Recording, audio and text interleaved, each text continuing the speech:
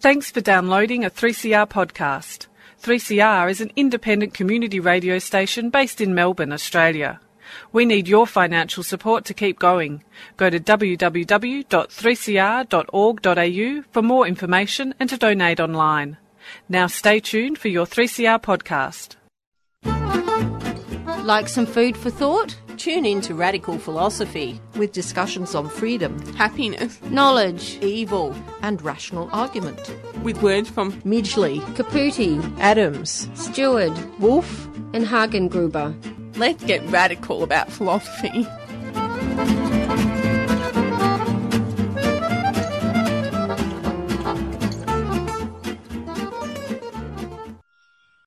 Good decision. You tuned into Radical Philosophy. I'm your host, Beth Matthews. Today on the program, I'm going to be speaking with Dr. Vanessa Barassi about the philosophy of art. Welcome to the program. Thank you. Thanks for having me on the show. Could you give us some background information about yourself? So I'm a latecomer to philosophy, really. I had a career in marketing where I worked primarily on kind of the creative side, so branding and eventing, and then digital and film, and I was actually working on a film when I went to a philosophy lecture because someone had told me that they would have better ideas on how to market colour than anyone else, and I just actually found it was a research room, and I just found the whole 2 hours completely fascinating. And signed up to do a master's actually in philosophy there and then at that university, King's College London. So I did a master's there, which was great fun, went back to work, realised I missed it, went back to philosophy, did my PhD, and then joined the faculty there as a lecturer for a year. And now I work there still teaching, but I've left full-time. Well, I did leave full-time research and I went to do start an art degree. I'm interested in portraiture, and now this year I'm on a postdoc doing research again for philosophy, but linked to the art that I've been doing. So would you have would you have a definition of art? That's a really interesting question. It's in fact one that we dedicate a whole week to on our philosophy of art course, because art's kind of an anarchist stream. It sort of defies definition. So anything that you want to think about, if you put all the artworks in the world together and try to find out what they have in common, that would be a difficult task.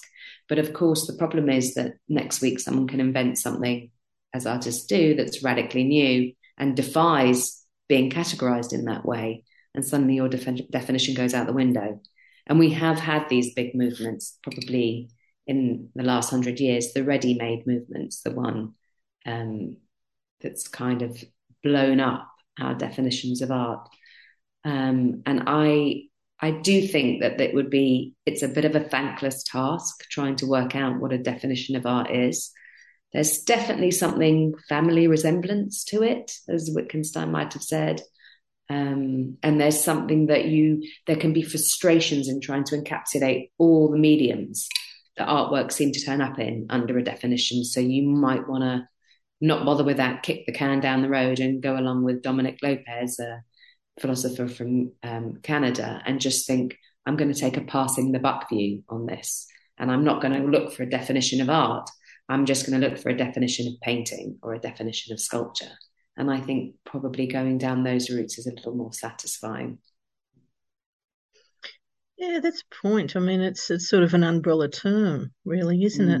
So what is the connection, or is there a connection between philosophy and art? So this is also a very apt question, because there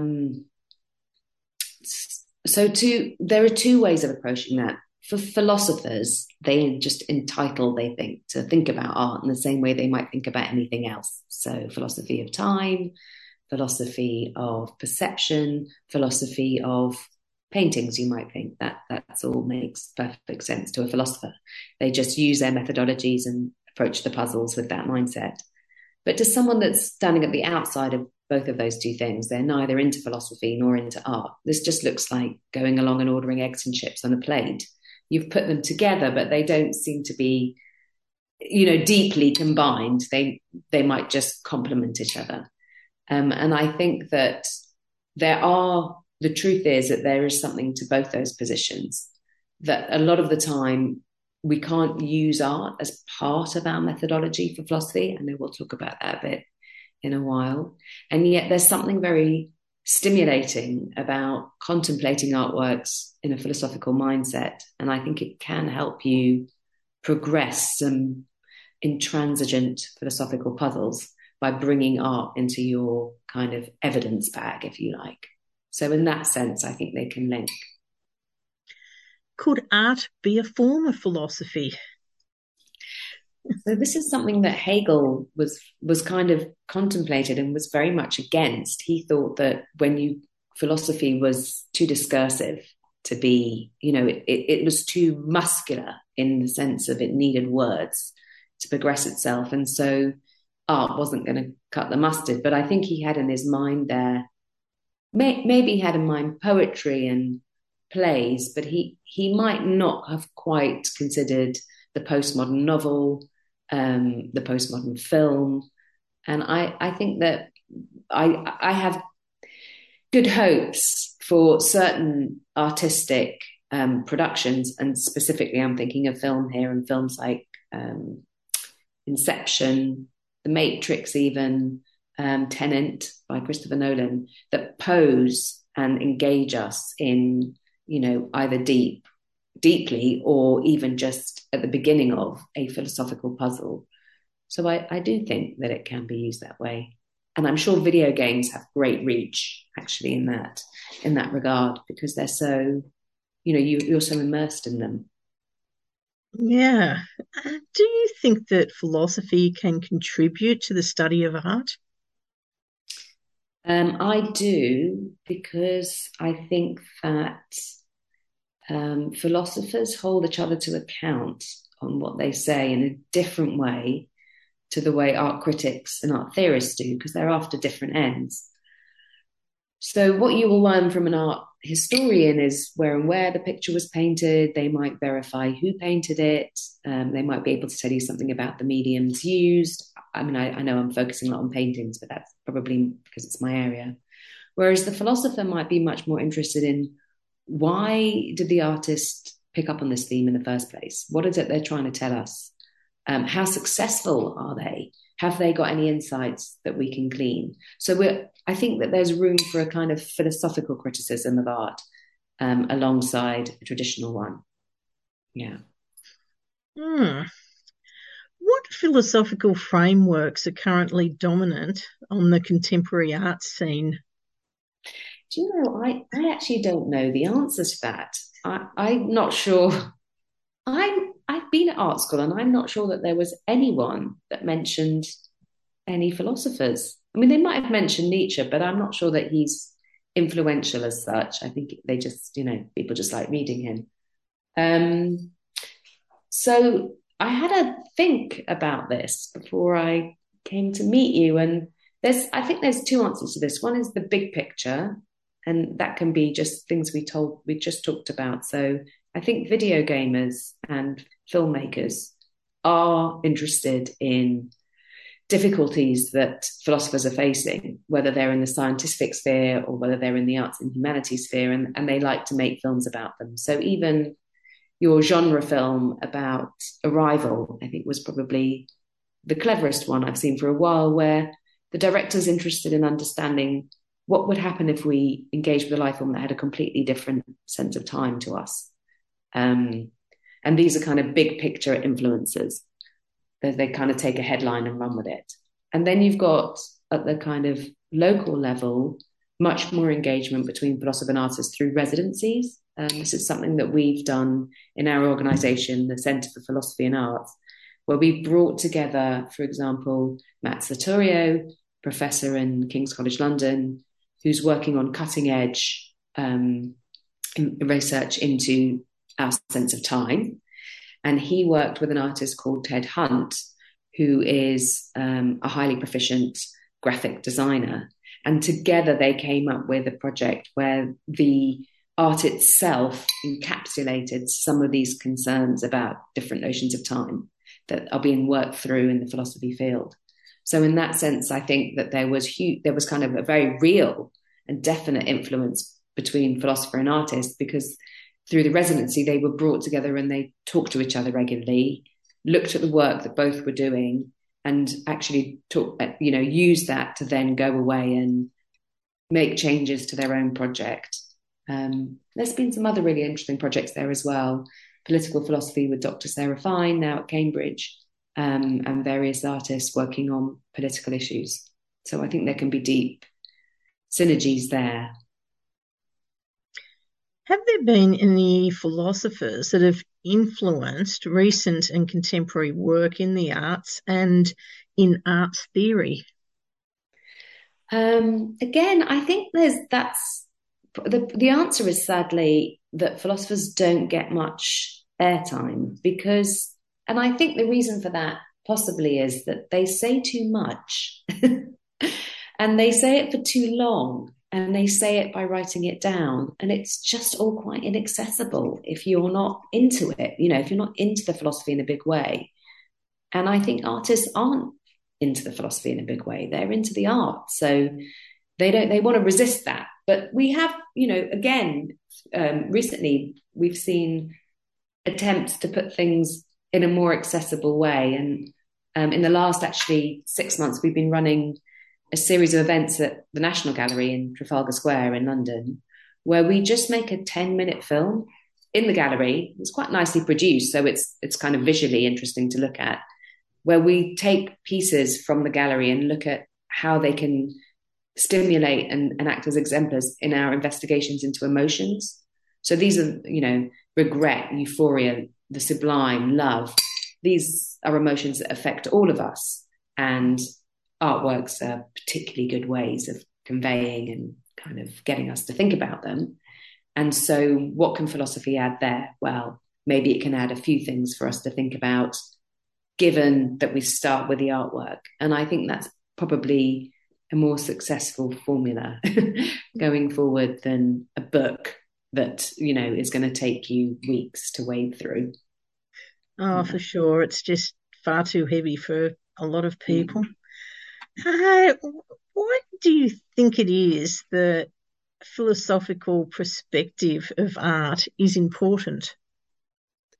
Let me just move around actually, because there's someone in the background that is up to something and it's going to start distracting us.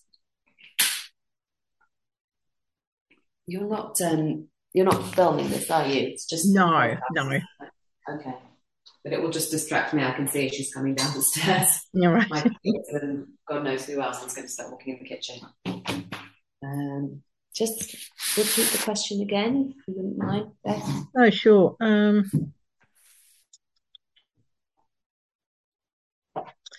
Why is the philosophical perspective of art important? What did you mean by that? Do you mean the way that philosophy pushes art, predicts art will go, or? Yeah, well, yeah. I mean, why is it important to sort of to have a philosophical perspective of art? I mean, I suppose you could, there's a philosophical perspective of anything really. Yeah. But what's the importance with the one and art? Yeah, I think it's a good question. I do struggle with that. I mean, I think it depends. It will be very audience specific. So if you're just in the art as an appreciator, then I think having a framework of understanding not just the kind of arts that we've enjoyed in the past, but why these arts in particular are reflecting something about society today,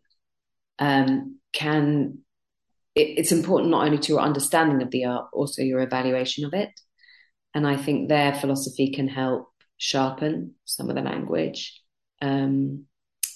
because it's not wedded to any particular art in the way that I think sometimes curators are invested. It's their show. They want you to love it. Whereas one hopes that the philosopher remains a little bit more dispassionate.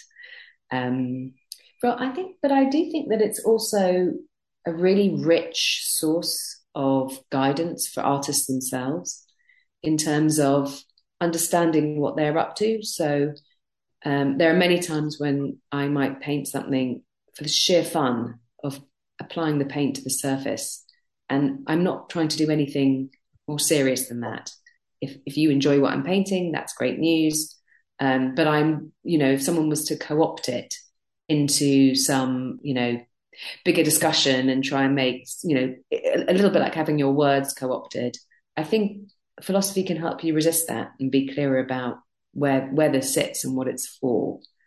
On the other side, it can also help you to develop, I think, for some artists, a more deliberate framework for developing your own work. Where might you go with it? What's worth pursuing?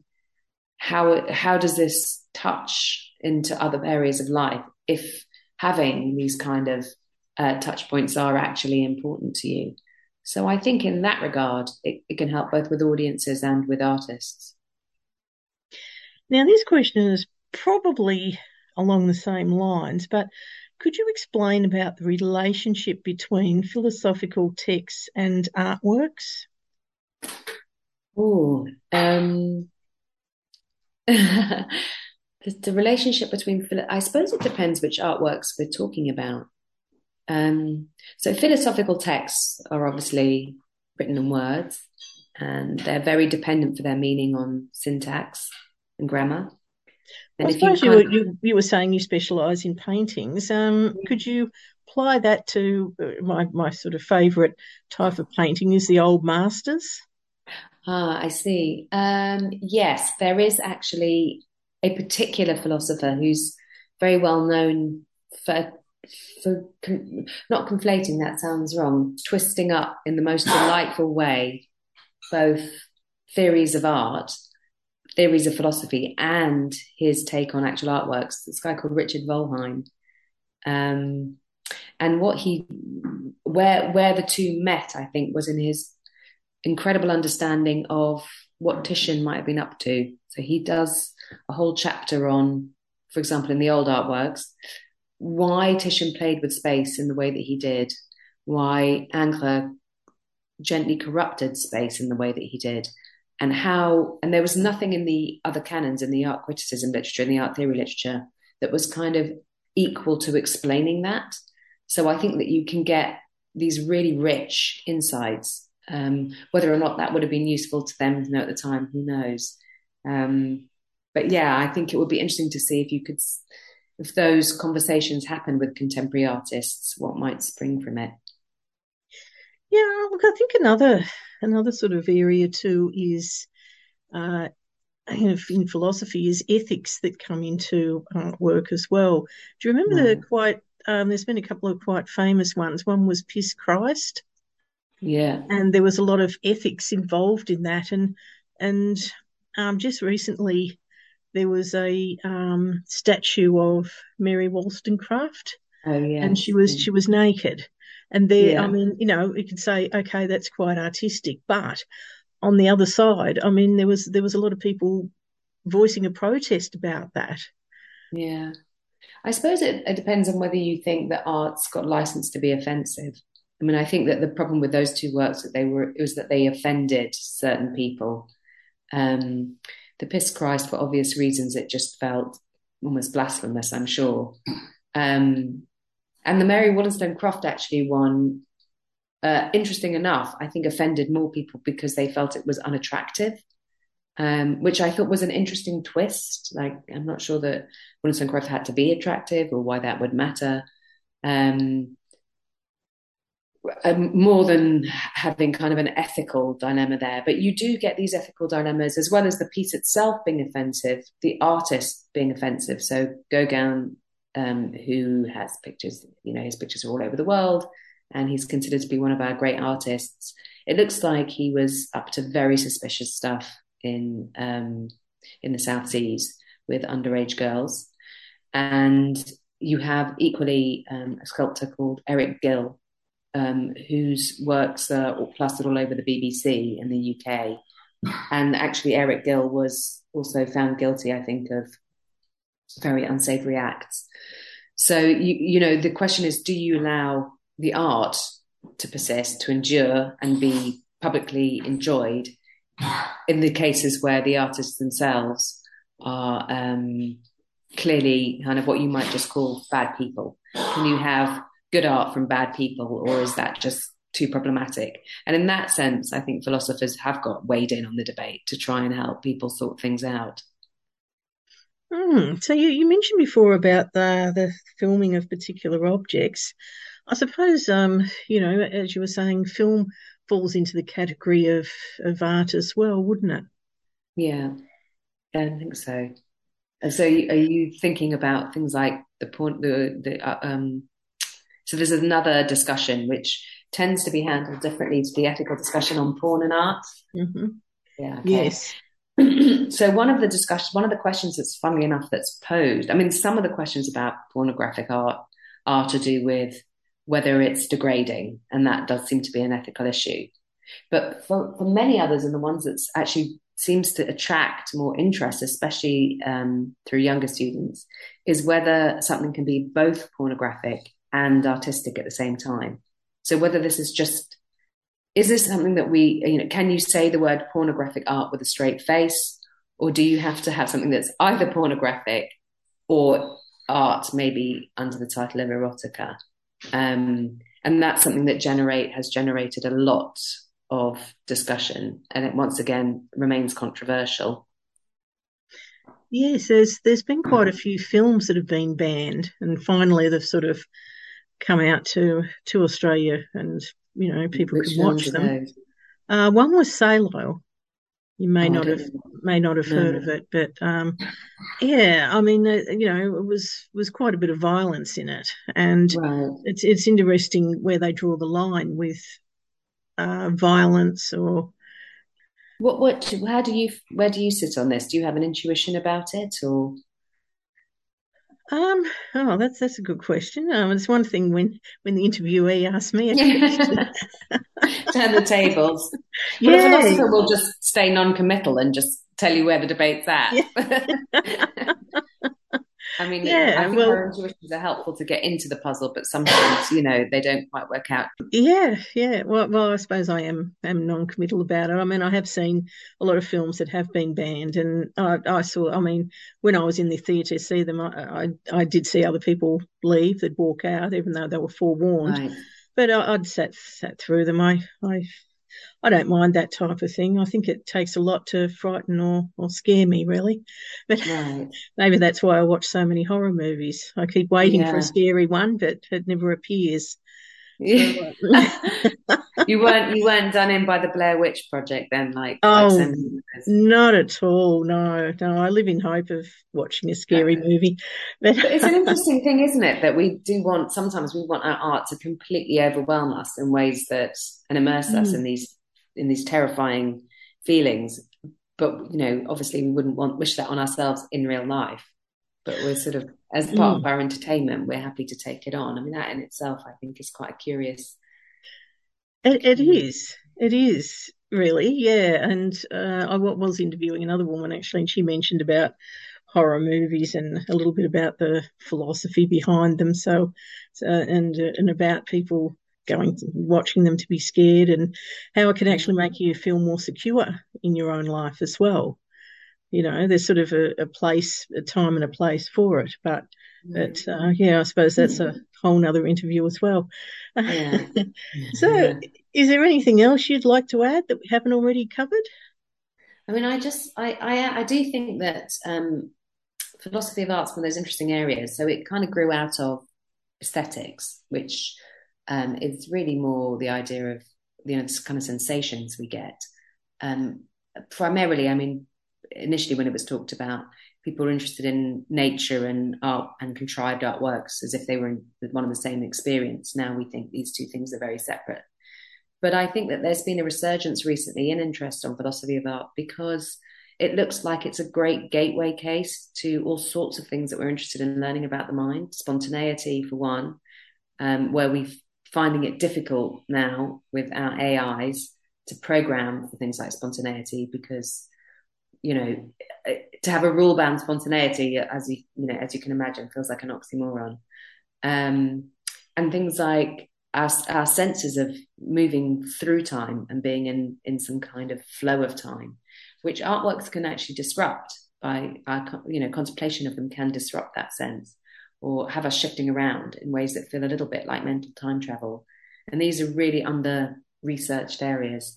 So I have great hopes that philosophy of art will provide not only greater enjoyment of the artworks themselves, but also end up making a real contribution to the canon. So if you're interested in philosophy and you're interested in art, stick with it.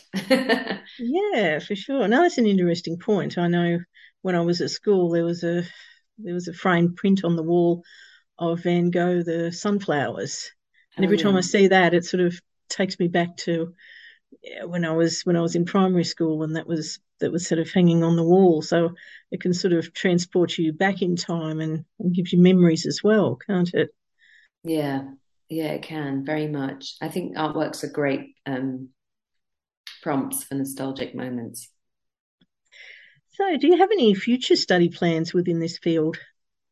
At the moment, actually, I'm very generously funded by a British Society of Aesthetics postdoc fellowship for a year, because I'm looking into actually this aspect of time and what it has to do with beauty in static artworks. So obviously it just seems obvious that time's involved in a beautiful piece of music, in terms of rhythm and maybe kind of these kind of aspects.